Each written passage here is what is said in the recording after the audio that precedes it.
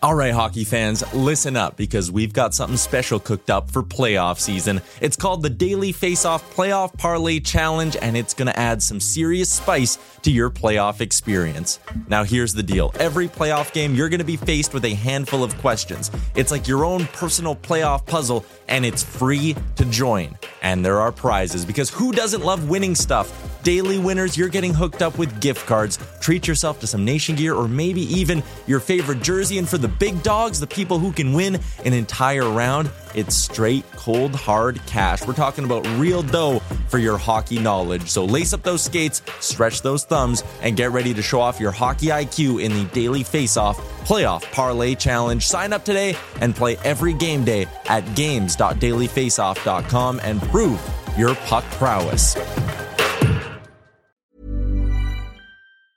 Even when we're on a budget, we still deserve nice things.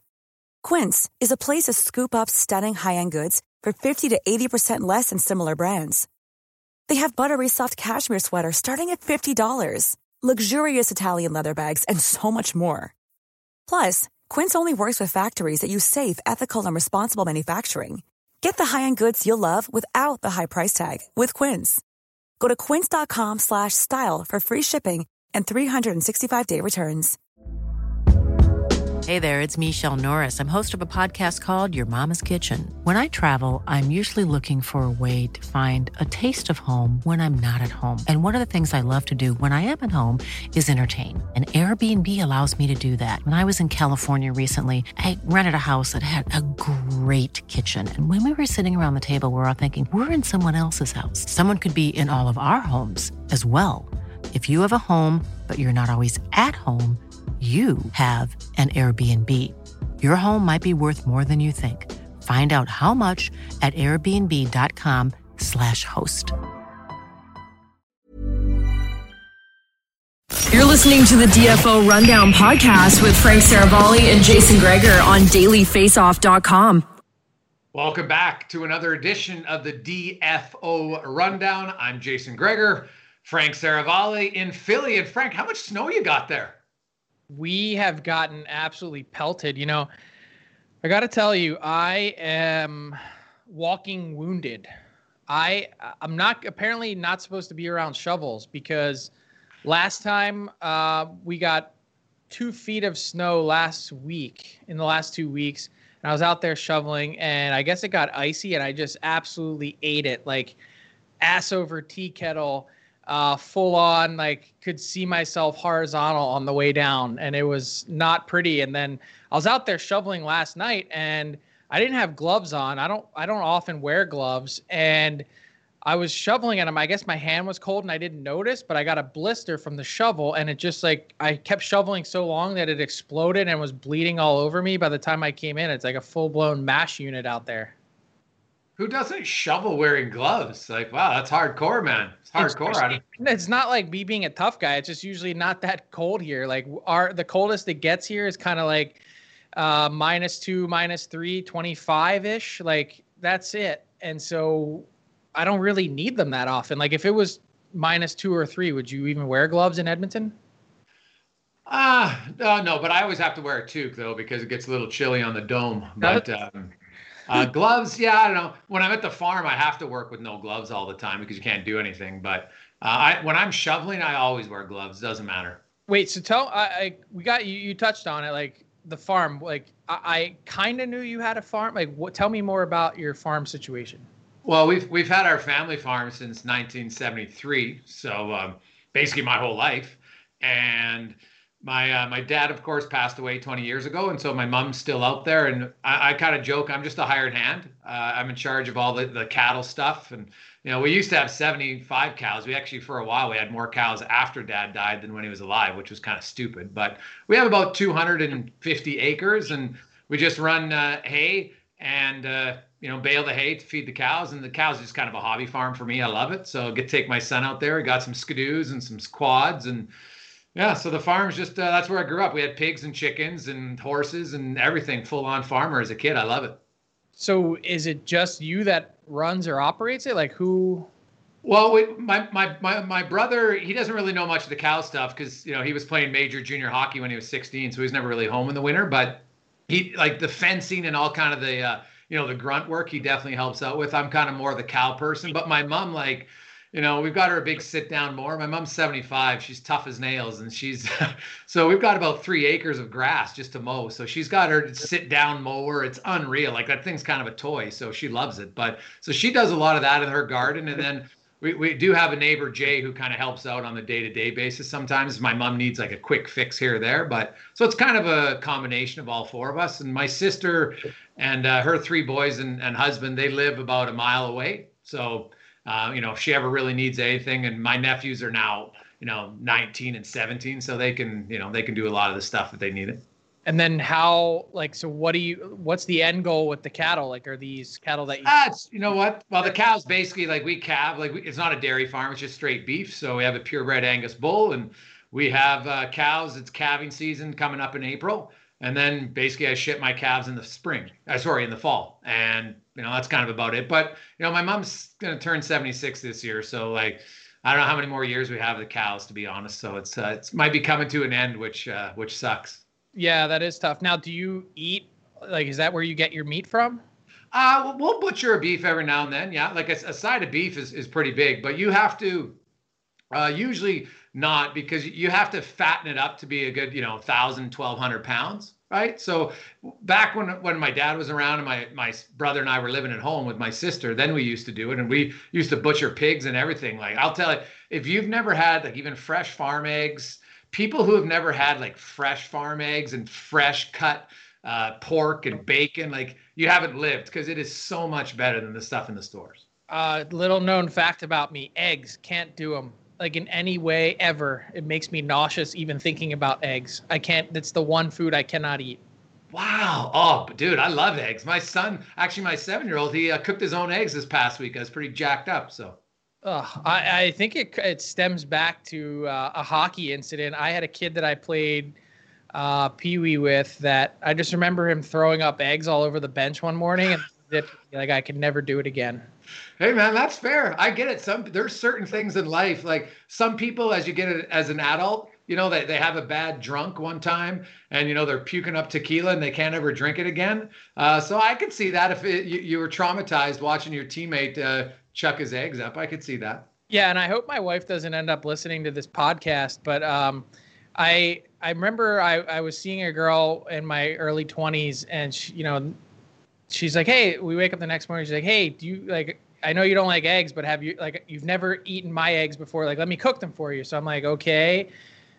Honestly, like, sick right at like, I try to play along. They make me nauseous. Like, I don't know what it is. Oh, yeah. It's a psychological allergy is what you have. It's like with me with onions. If I eat an onion, I'm just like, gross. Like, I'm not allergic to it physically, but emotionally, psychologically, I am. All right, that's way too much talk about eggs, but I am interested in hearing more as we go along about the farm. Oh, dude, you know what? Like, I'll get some video of calving season for you, and we'll throw it up on the pod, which is fantastic. Yeah, like, hey, you know what? You haven't lived, Frank, until you get the big glove on that goes all the way up to your shoulder. Oh. You're going in deep. Yeah, that's a hard no for me, dog. And you know what else is funny? This week, I had to. My wife and I just the other day had to go in and upgrade our will, because when we got married, we got a will, and we've had our son now, and we've never done anything. And I was like, I guess we should put him in the will. I didn't know though that once you have kids, automatically they're going in the will. I didn't know that legally, but it's like now that we have a son, you have to like figure out, well, if you die, who takes care of your kid? Like, do you have a will? And if so, who did you choose? Who is the person to take care of your kids? We don't actually have a will, neither my wife nor I. And it's been on my list. Like, I really should. My kids are 6 and 4, and, we're kind of right in that same neighborhood as you in terms of kids' ages. And I just never got around to it. And trust me, that's not me thinking that I'm immortal. Like, if you can see me, I'm no physical specimen or picture of health. So, I should get on that. But I think in the U.S., it's a little different. Like, I don't know if it automatically goes to your kids. I would assume your heirs do get it, whatever you leave, which for me isn't a whole heck of a lot. But in that sense, there's a whole probate court that things have to go through if you don't have it all spelled out. So that's why we really should. And if we had to pick, it would probably be my parents, I guess. Luckily, my parents live pretty close by, 5 minutes away. My wife's parents also live pretty close by, 5 to 7 minutes away. So they're both young and active and involved. And, they did an okay job raising me, I guess. So, yeah, I think that would be pretty easy. It's a battle. Yeah. Like I chose my brother-in-law and sister-in-law would be the ones who, just because they live close by, like they live, in St. Albert where we live, they live about 3 minutes away. So we thought for consistency's sake. But I kind of joke with them. I'm like, because their daughters are, 17 and 15. And I'm like, you start to plan about how life's going to be. Like, it would be the worst curveball ever where suddenly now they get a 10-year-old boy or 8-year-old boy that have to take care of it. I say that facetiously. Obviously they do it, but it's kind of like, it's a great thing to give to them, but it's also like, yeah, here you go. Your parents are enjoying retirement, but now they're going to raise 2 kids. Yeah. Look, I mean, that's like the worst case scenario, right? Like, I don't even think about that part. Like, they'd happily do it. Right. Yeah. And in your brother and sister-in-law's case, like, they wouldn't even miss you. So it'd be good. Well, that's probably true. Yeah. Well, plus, they could get the house. So yeah, true. That's a big advantage, right? We have a hot tub. I think that's a big selling feature. I agree.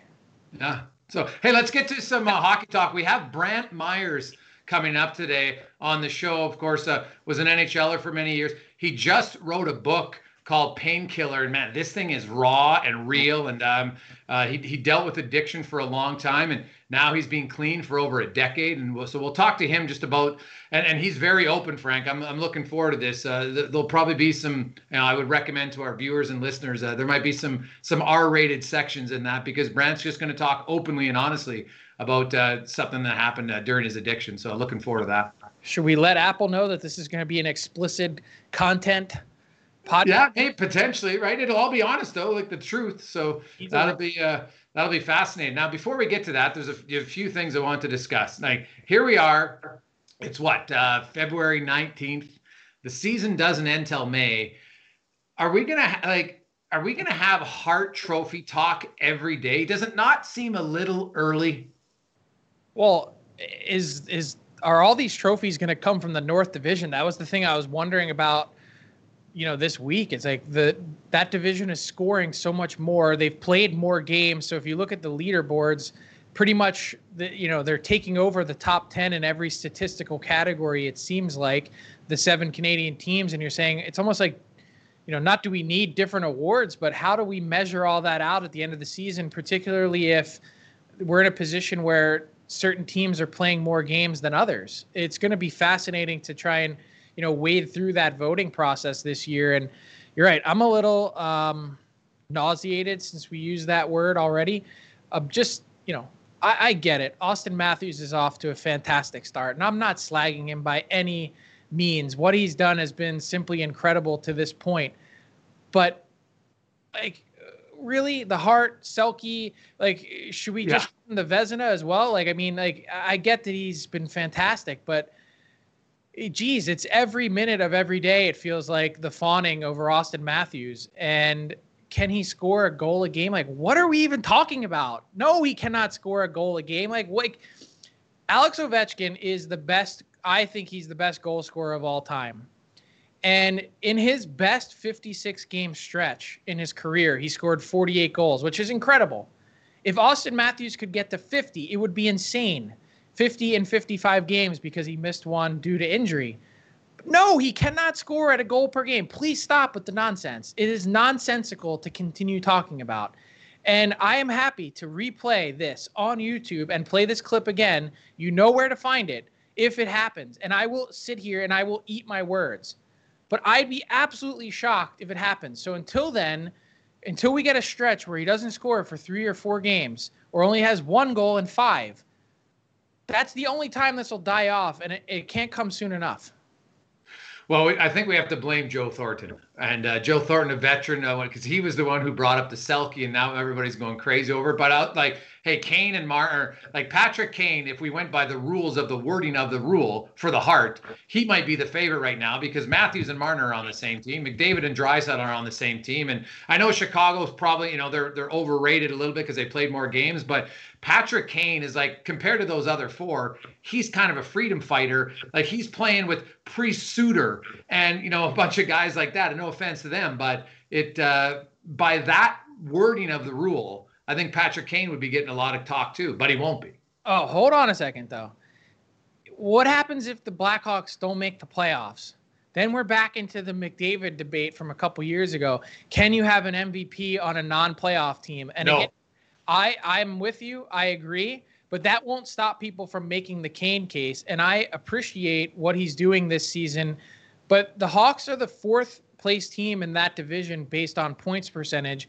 And I'd be very surprised if they end up making the playoffs over teams like Dallas and teams like Columbus that haven't played as many games and need to catch up and haven't really been great to start this season. So can Chicago make it? Yes. I still think they're a long shot at this point. And again, I'm waiting to see more.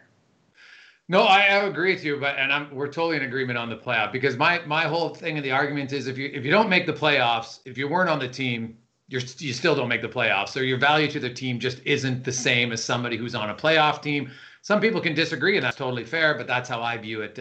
You got to be in the playoffs to be a Hart Trophy candidate. It will be interesting, though, Frank, when you mention that if they go to points percentage or games played, because now Florida and those other teams, eventually I think they'll catch up the games, because it does seem like the NHL, we saw them rejig their schedule. Like, they're still planning, despite, now Dallas has more games delayed because of the weather. They're still planning to get all these games in by the end of the season. Like, man, Dallas is going to be playing 4 or 5 games a week. Yeah, I just don't know how it's possible. I mean, at a certain point, you'd have to think health and safety would be a big part of this. Like, you can't play 10 games in a 14-day stretch. Like, it just doesn't work. And that's what the Dallas Stars would be facing if they get to the point where the regular season was supposed to end on May 8th and the playoffs were supposed to begin on May 11th. I think there's a game scheduled May 10th. Like, how does that work? You could push back the start of that one series, but at a certain point, we're looking at mid-May, May 20th for Dallas probably, for instance, to get in all their games. Hurt at the beginning because they had COVID. Then they finally catch up a little bit. Now they have these power outages and weather delays, and it's been an absolute mess. Now, I think I just saw the ring. I think Brantt Myhres is ready to come in. Yeah, let's get to our guest on this episode, Brantt Myhres. Today on the DFO Rundown, a very special guest. He played 13 years of professional hockey, including, of course, many seasons in the NHL. And now he is an author. He just released his first book. It's titled Painkiller. It's a raw, very truthful read about his battle with addiction. Brantt Myhres joins us. Looking good at the hat, Brantt. How you doing, man? I'm doing great, Gregor. Good to see you guys. Hey, we appreciate you coming on. And man, your book, it was interesting. I read and I talked to you about it. Like, this is something that's been in the works for like a decade for you. Yeah. Why was it finally the right time to release it? Well, this started a long time ago in my 5th treatment center, and it turned out I was going, wow, I got to give back to the league. They just paid for the 5th rehab, and they were giving me emergency money every month to pay child support and my car payment. I was completely broke. And I thought, man, there's a program here somewhere. So I wrote a program while I was in treatment.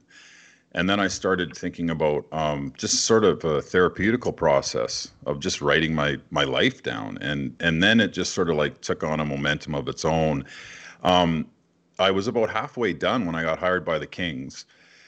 And I said, well, I don't want to be releasing this while I'm employed by an NHL team. So I put it on the shelf for 3 years. And then when the job ended in LA, Penguin Random House called and said, hey, we heard you were writing a book. Would you like to finish it? And I said, sure. And so that's what I've been doing the last couple of years. You mentioned 5 treatments. So like, this book it's very open and honest about your battle with addiction, Brantt. So we kind of got to go back to the start. You grew up in Alberta, and then, you played in the Western Hockey League. You're a tough guy. You're also a skill player. Your last year a junior, over a point a game guy. But, you kind of made your way to the NHL as a tough guy, and that's a tough role. So was the enforcer role what helped you? Did you have to drink or do drugs to do the job, or was that not related to really the base of your addiction? Oh, it had a part to play for sure. I mean, you know, I have a daughter that's 13, and my first fight was against a goalie at the Portland Winterhawks camp. He was a backup goalie. And I was 15. I was listed by the team. And we went out to center ice, and he left his blocker on the bench and his helmet and everything. And there I am squaring off with the goalie. And, you know, as a 15-year-old, I mean, that's traumatic. And, you know, even though I did well in the fight, that set me up for my 16-year-old year. And my dad told me that I had to lead the league as a 16-year-old in fighting majors. So I did. And it started from there. And then I didn't really get into much alcohol, actually, because I was 16 playing in Portland. I couldn't get into a bar or anything. But when I got traded to Lethbridge, that all changed the next year.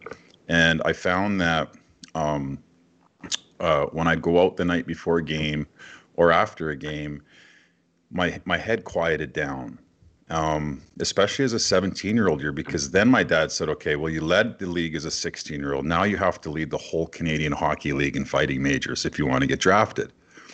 So I did that, and I had 40-some fights as a 17-year-old. So I think it started really early, and if you were to take away alcohol from me at the age of 17 and told me to get sober, I would have quit hockey. Why do you say that? I couldn't have done that role without medicating. There's no way. There's no way that I could have, as my brain's not even developed. And here I am as a 17-year-old trying to deal with fighting in front of thousands of people, fist fighting with bare knuckles. Not only once, but I can fight 3 times a night. And then we're going into Saskatoon and Prince Albert on Friday and Saturday.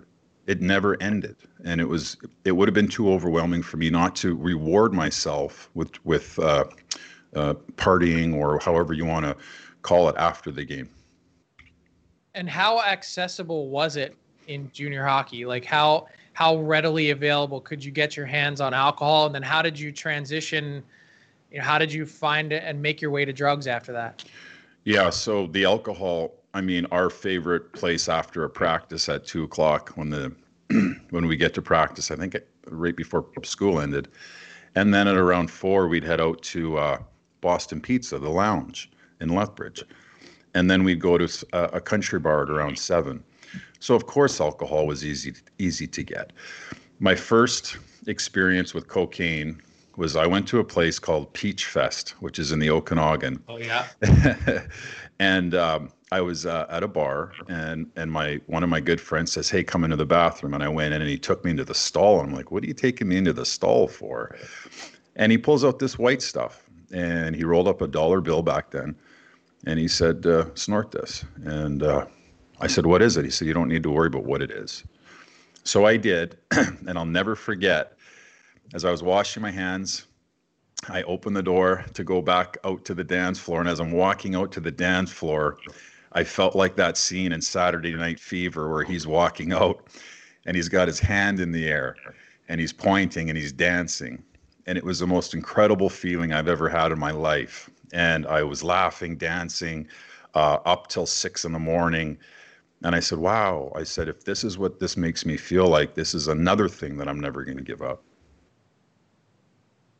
Brett, do you have an addictive personality? Was that part of it? Because a lot of people would be scared to try drugs.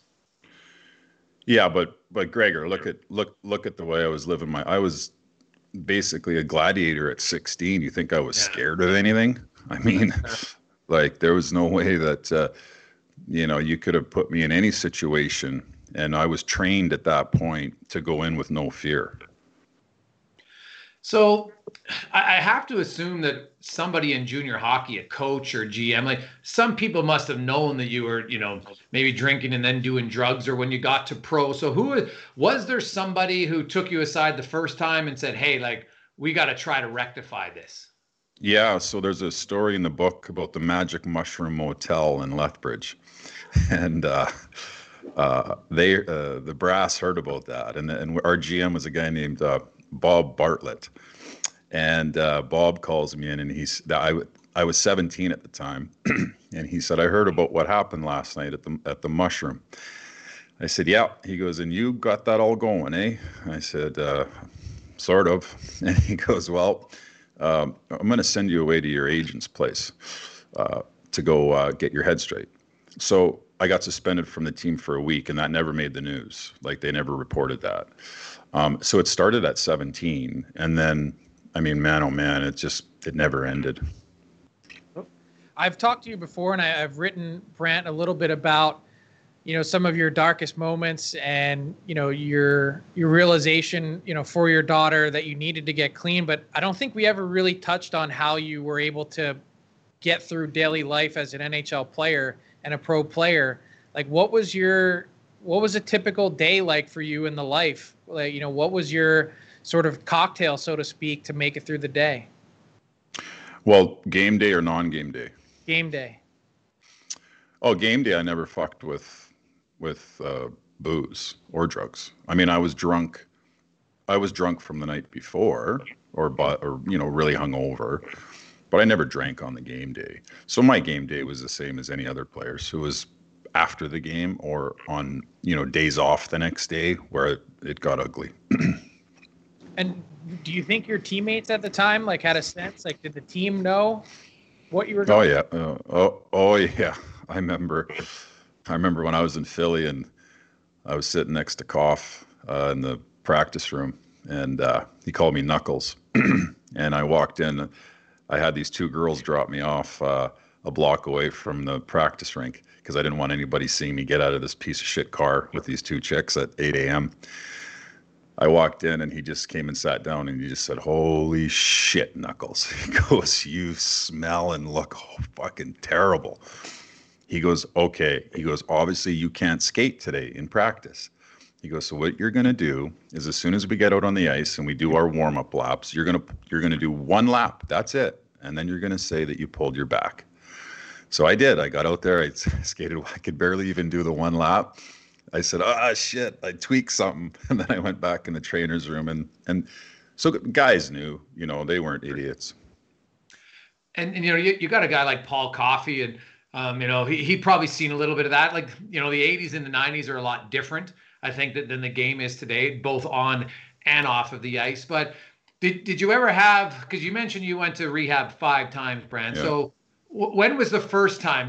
Did you put yourself in? Did they force you to go? Talk about the first time you go into rehab. Yeah, so I believe how it went was we were playing Pittsburgh the night that Lindros got smashed by Kasparaitis. And then we played the next night in Philly against them. By this time, Clarkie has already warned me twice that if he catches me drinking another beer, he's going to release me. So after the game the next night, I went out to this little watering hole. It was just a little lounge, and I went in with my suit on, and I took my hat and I put it on really low, and I sat in a corner, and I ordered 3-4 beer, and I got up and I went home. The next morning, Koff calls me at 7 a.m. He goes, "Nux." He goes, "Did you see the paper?" I'm like, "No." He's like, "Well, they put you on waivers." I'm like, "What the fuck are you talking about?" So I get there and Clarkie goes, so he goes, "You think you're pretty sneaky, hey?" And I'm like, "What do you mean?" He goes, "Well, last night," he said, "one of our head scouts was at this lounge, and there you were in the corner drinking beers." Because I told you I wasn't fucking around. He goes, "I put you on waivers," and he goes, "You're going down to the Phantoms." And then I went to the Phantoms, and the head coach was Bill Barber. And within, I believe, 2 weeks, they pulled me aside. Paul Holmgren said, "Okay, we got a call from Clarkie. Get your stuff and get the fuck out of here as fast as you can. We want you nowhere near our hockey team." They went on to win the Calder Cup that year. And I called instantly the next day to the league. I didn't know who to talk to. I just phoned and said, "I need help." And that's when Dan Cronin called me, flew to Philly, and we flew to Los Angeles for my first treatment center. So it wasn't really the Flyers. You look back on it, and I don't want to blame anybody for anything else like that, but probably not the best way to deal with an addict is to give him an ultimatum, because you couldn't stop, right? I'm sure if Bob Clarke said, "Hey, stop," it wouldn't have been that easy. Well, no, they told me twice. So did Wayne Cashman. And I was playing with my idols that I loved and looked up to, and I'm playing for the Flyers, and I still can't stop. I didn't know what alcoholism was back then. I thought it was a willpower thing. I didn't realize it was a disease that I was suffering from. Until I until I got into treatment, and they're like, "Oh yeah, you got to do this," and then we go to AA meetings every night, and I'm like, AA, is that some type of transportation company or what is that? They're like, no, it's it's a recovery group. So I'm like, oh, okay. So it was all so new to me at 24, and I fucking hated every minute of it. So you go through multiple times, as you mentioned. Can you take me to, your last trip? Oh, yeah. And how in that night, and you knew you needed to go again? Yeah. Yeah. So today's the 19th of February. Yesterday was my 13-year sobriety date. So Congratulations. Thank you. So it happened yesterday, 13 years ago. So I had a Coke dealer that I called every time I wanted it for a year and a half. And if anybody knows about cocaine, if you're drinking and you start getting drunk, if you do a little bit of Coke, you sober right up. Anyways, I joke about it saying the Coke dealer saved my life that night because he wasn't returning my calls, and I was at my sister's for a dinner with my cousins. And I just went into the fridge or the freezer, and they had these airplane bottles in there. So I just started drinking them, and he wouldn't call me back. I didn't have any drugs at that point. So the next thing I know, I wake up. I just remember, my face was in the snow, and I had my hands behind my back, and these cops had their knees in my neck, and my sister was screaming. And, I get in the back of the cop car handcuffed, and I'm like, that fucking bitch. I'm like, she got me arrested. And they're like, whoa. They're like, Brantt, we asked her if she wanted to press charges. She said, just take him home and put him to bed. So I get to bed, and I wake up, and I call her, and she said, you're never allowed in my house again. She said, the kids were hiding in the closet. You had a butcher knife out, and you had it pointed at your stomach. And and she said, you kept saying, do you want me to, I should just do this. I should just do this. And then I grabbed her by her throat. And that's as soon as I grabbed her by her throat, her husband, Donovan, called the cops. And so when I woke up, I've never blacked out before. I lost total control. And I got on my knees, and I just started saying a prayer. And I cried for a while, and I had a feeling this voice was just saying, you're finally done. Like, it's over. And I got up.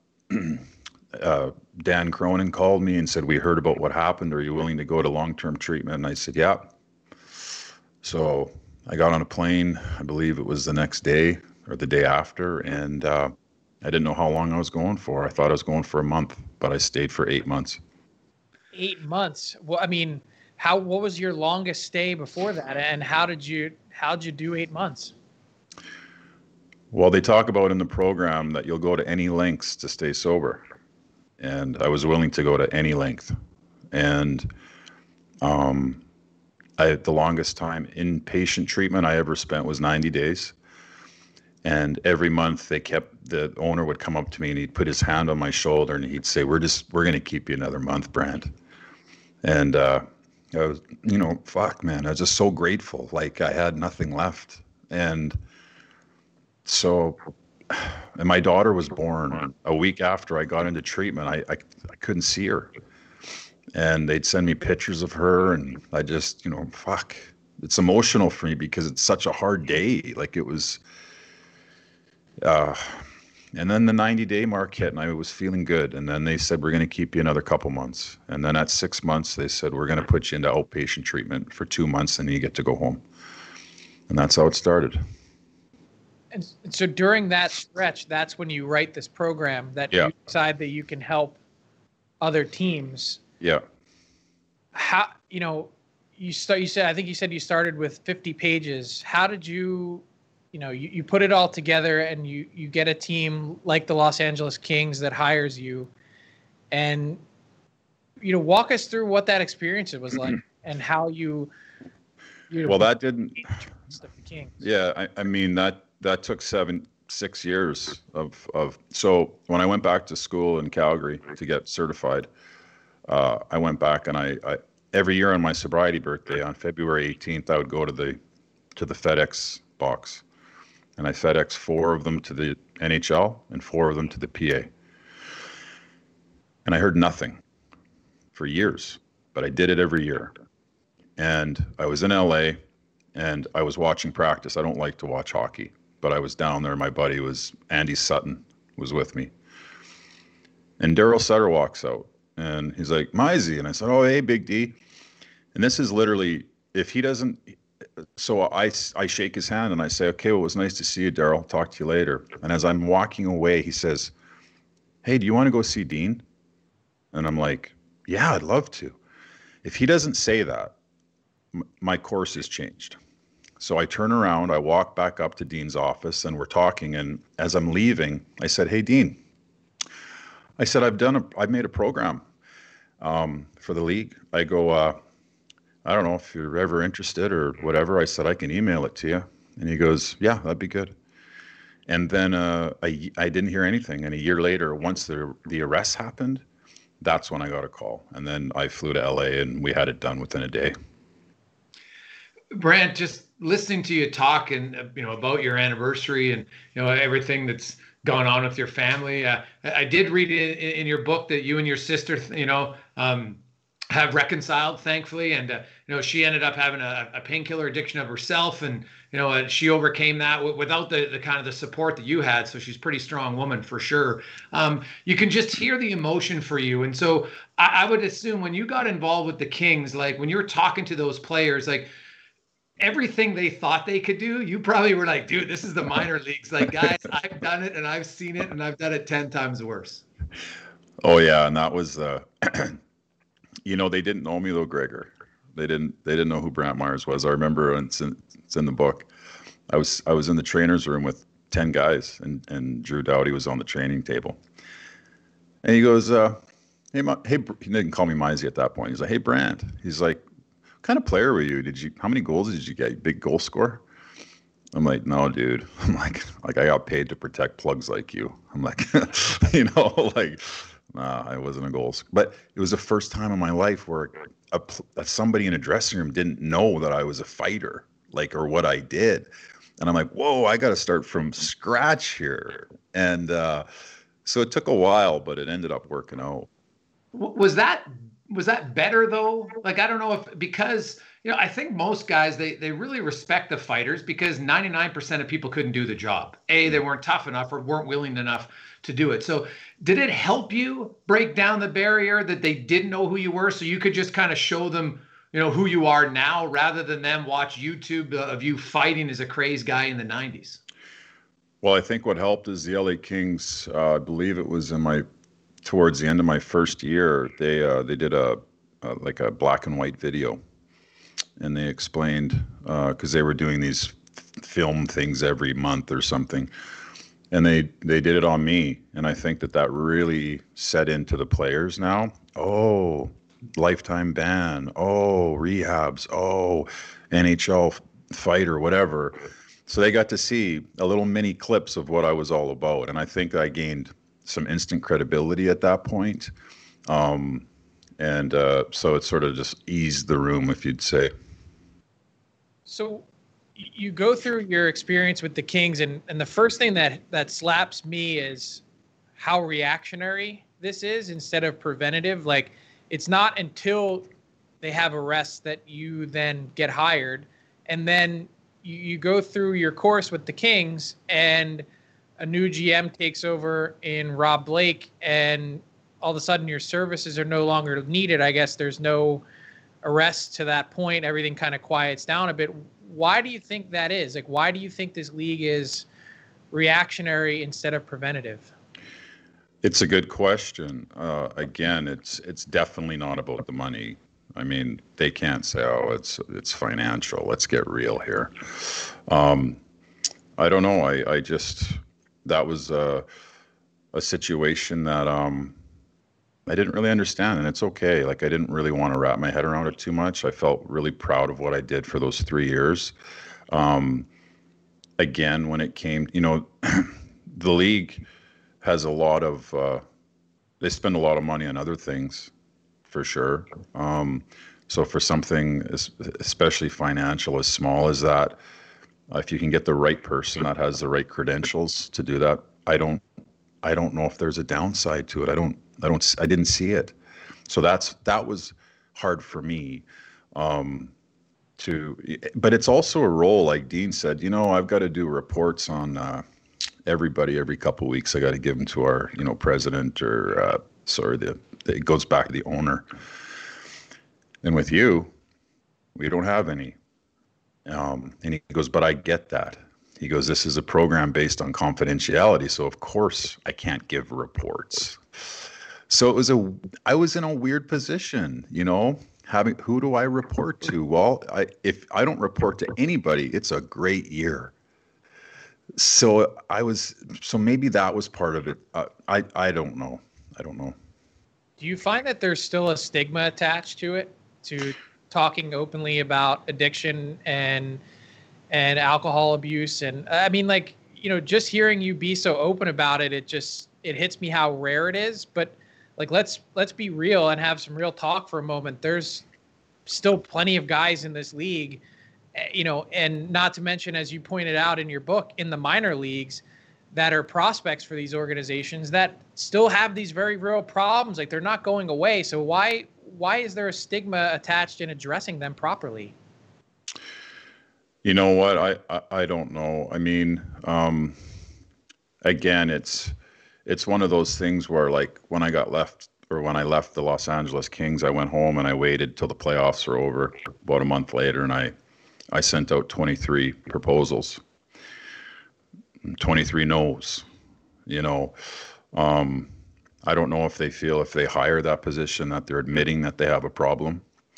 But again, this is something that's not a reactionary situation. Why not have something in place just in case something happens, and it's going to happen. Again, as I mentioned, you've got your East Coast American League and your NHL squad, and I got to tell you too, guys, I wasn't only working with players. Now you've got staff of 20 people. So I was working with people that weren't putting skates on for a living. So again, it was a bit of a heads. I'm not a general manager. I respect their decision, but at the end of the day, I write something where I said, if you took all 32 GMs in a boardroom, and I wrote out the program and said, here it is, guys. Here's how much I get paid, and here's what I do. Can you guys go up to the chalkboard or the board and write down a negative aspect of this program? And I honestly don't know what they'd write down. I don't know. Yeah, Brantt, I read that in the book, and it is interesting. I think society in general is, some of our worst secrets we don't want to talk about. We feel if we can keep them, down below, then no one has to mention that. And, in your book, you had something similar to that when you were a young boy at 11 years of age. Charlie, a big brother, you talk about that, and, he's kind of a predator, and how you didn't want to tell your stepfather because you knew he'd probably get the shotgun out, to quote you, and take care of it. So I think you really understand how a lot of times it's just natural to not want to talk about the ugly side of reality. Well, Gregor, let's put it this way. So let's say, Gregor, you're making $5 million a year, okay? And you can either talk to one of your employees that is responsible for signing your checks, or you can talk to me. And me and you have a bond because we're going through the same thing, and I have a responsibility and a commitment not to say a fucking word to anybody. Who are you going to call? It's no different than if I had a Bob Probert that had 10 years of sobriety in the NHL working with the San Jose Sharks. Who, if you don't think I would have used Probert, you're kidding yourself. I had nobody to turn to, and I'm not going to turn to the doctors. I'm not going to turn to Dean Lombardi or anybody else that's going to say, you know what? that 650 grand you're making, this conversation might fuck that up. Yeah. So no way. And that's why it was they tried to have my position in LA where Dean goes, okay, your office is nowhere near upstairs. You're going to be right next to the dressing room. And in the program, I staged it out. And my one-on-one meetings, I staged it 1, 2, 3. And the first, here's the 2 stages, guys. You guys got lots of opportunity to talk to me and work this out. But if you don't comply in stage 1 and 2, well, I got to bring in Dean. So it was laid out pretty good for them to understand that they could talk to me about anything, and I couldn't say anything. And I know that there was one case where Dean Lombardi, because you couldn't tell him, he just asked you, hey, on a scale of 1 to 10, how bad was it? One of the players that, basically was yelling and screaming with a girlfriend, and I don't know if it got physical. Obviously, you can't tell us, and I respect that. But when you're in that situation, Brantt, and you're talking to these guys, can you kind of give us an insight of just how much anger and maybe fear and everything that goes into it, that there is a lot of pressure to be in pro hockey, whether you're on the ice or even in off the ice, scout, whatever it is, and that sometimes people just, they don't have anyone to talk to, and then it just builds and it builds and it builds, and then eventually it explodes, and by then it's too late. Yeah, and I think that's like any system, really. I mean, it could be the guy that's working at Canadian Tire with 4 kids back home, trying to support, a family, making $25 an hour. I mean, there's pressures all over the world, and you see people lose it, and it's no different than a young athlete. But going back to Dean, it was great that he was so mad that he couldn't ask me who it was, and but he respected it, and that was really the only way that it was going to work, And sometimes with these kids, I met with the player the next day, and we had a nice talk, and I just explained to him, okay, here's what we're going to do, and he was awesome.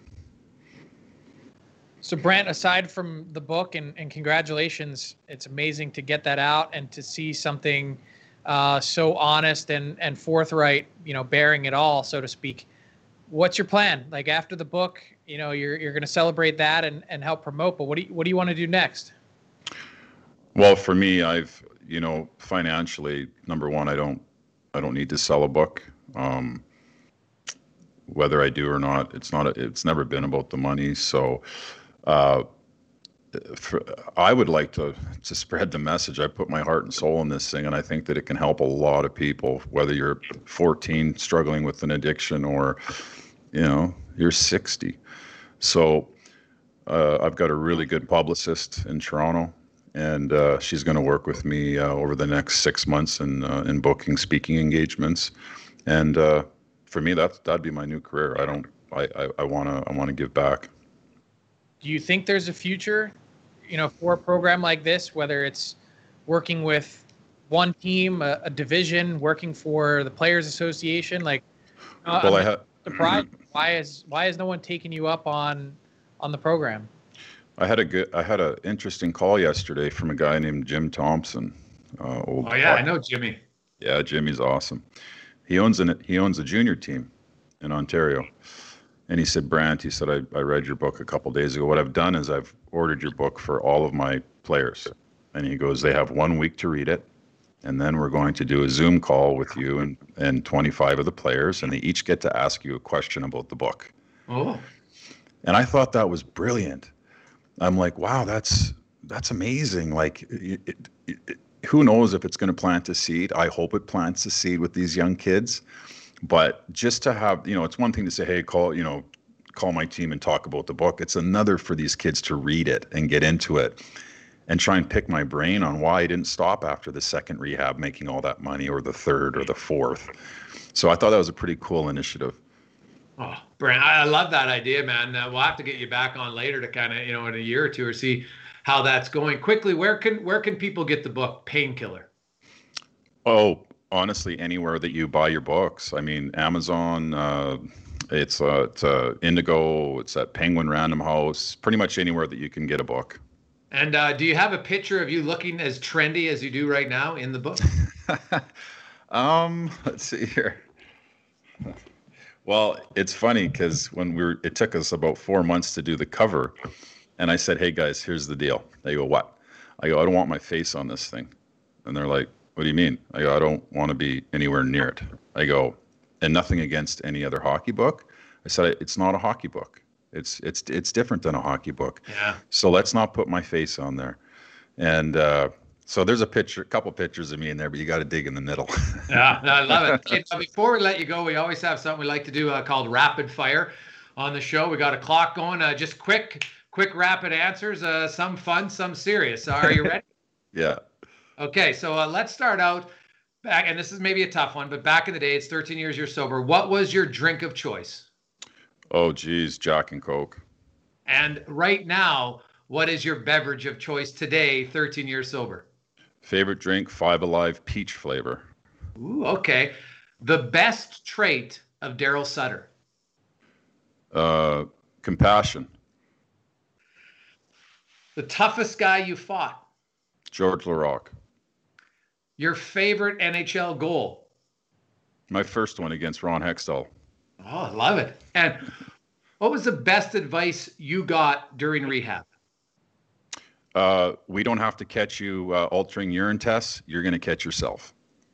Ooh, awesome. Brantt Myhres, this has been fantastic. One of my favorite guests here on the DFO Rundown. We really appreciate it. All the best success with Painkiller. I recommend everybody reads it. They'll love it. Thanks so much for joining us. Brantt, congratulations on your success, and thanks for being so real. You betcha, guys. Have a great day today. You know, how emotional it was for him to talk. Like, got me emotional. I love that. Like, I hope that other teams recognize the importance of what that role could bring. Yeah, and I wasn't expecting it to be so emotional just because he's talked about it and written it so many times that you would think that, by now it's kind of, and I don't want to say rehearsed, but like you can tell how painful everything was. I mean, Painkiller is such an appropriate term in so many ways for the name of that book. And it's painful to read too, like just to think all that he had gone through, the toll that it took on his family. It's difficult to digest, but man, we talk about this league and how reactionary it is. I hope someone takes him up on his offer, because this isn't just some guy that's lived it. This is someone that's certified to help people and has gone through training, not to mention the life experience that, so many of these players aren't even scratching the surface on. So, whether it's the NHLPA or whether it's a team or even some, Brantt Myhres is assigned to the West Division. So whatever it is, he can help in so many ways. And let's not kid ourselves. There's a real problem that still exists, whether it's painkiller addiction, whether it's alcohol, whether it's something off ice, financial. He can help talk to you to get you to the help that you need. So I just appreciate his honesty and how open he is.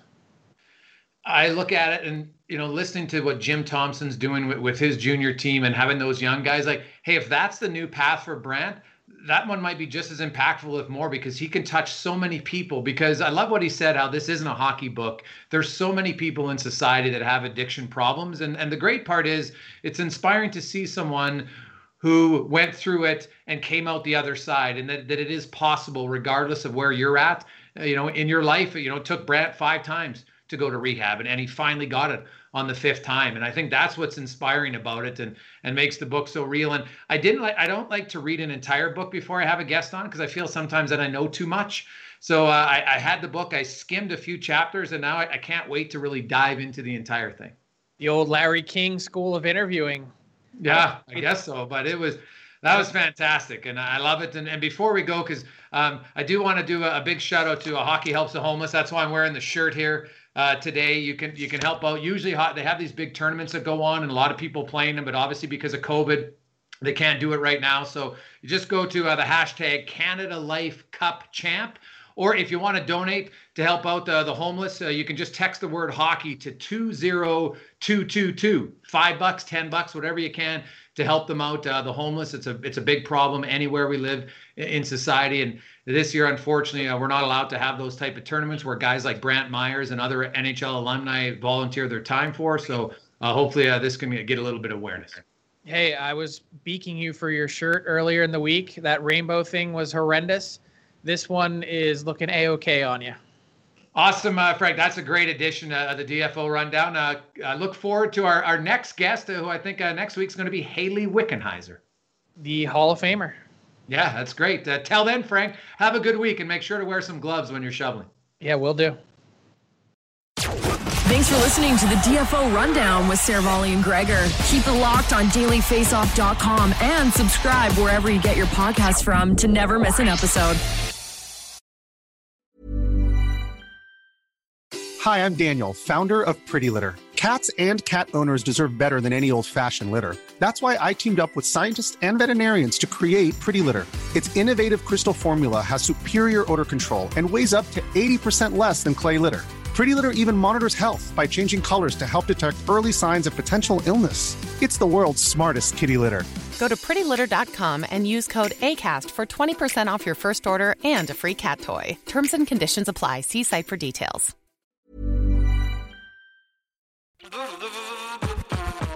All right, hockey fans, listen up because we've got something special coming your way this playoff season. It's called the Daily Faceoff Playoff Parlay Challenge, and let me tell you, it's going to add some serious spice to your playoff experience. Now, here's the deal. Every playoff game day, you're going to be faced with 4 questions. It's like your own personal playoff puzzle. And here's a sneak peek into some of those questions we'll be firing your way. First up, you got to pick the winning team. That sounds simple, right? But there's more. You got to decide if the total amount of goals in the game will be over or under a certain amount, and that's where the real strategy starts to kick in. Next up, you're picking who's going to find the back of the net first, and you're going to want to be careful because that's one that could be cooked early on in the game. And finally, you got to predict which period is going to be the highest scoring. Will it be a barn burner in the first, a shootout in the second, or a nail biter in the third? That's up to you to decide. Now let's talk about prizes, because who doesn't love winning stuff? For the daily winners, you're getting hooked up with gift cards to treat yourself to some fresh Nation gear, and you might even win a jersey from your favorite team. And for the big dogs, those who can win an entire round, it's straight, cold, hard cash. We're talking real dough for your hockey knowledge. So lace up those skates, stretch those thumbs, and get ready to show off your hockey IQ in the Daily Faceoff Playoff Parlay Challenge. Play now at games.dailyfaceoff.com and prove your puck prowess.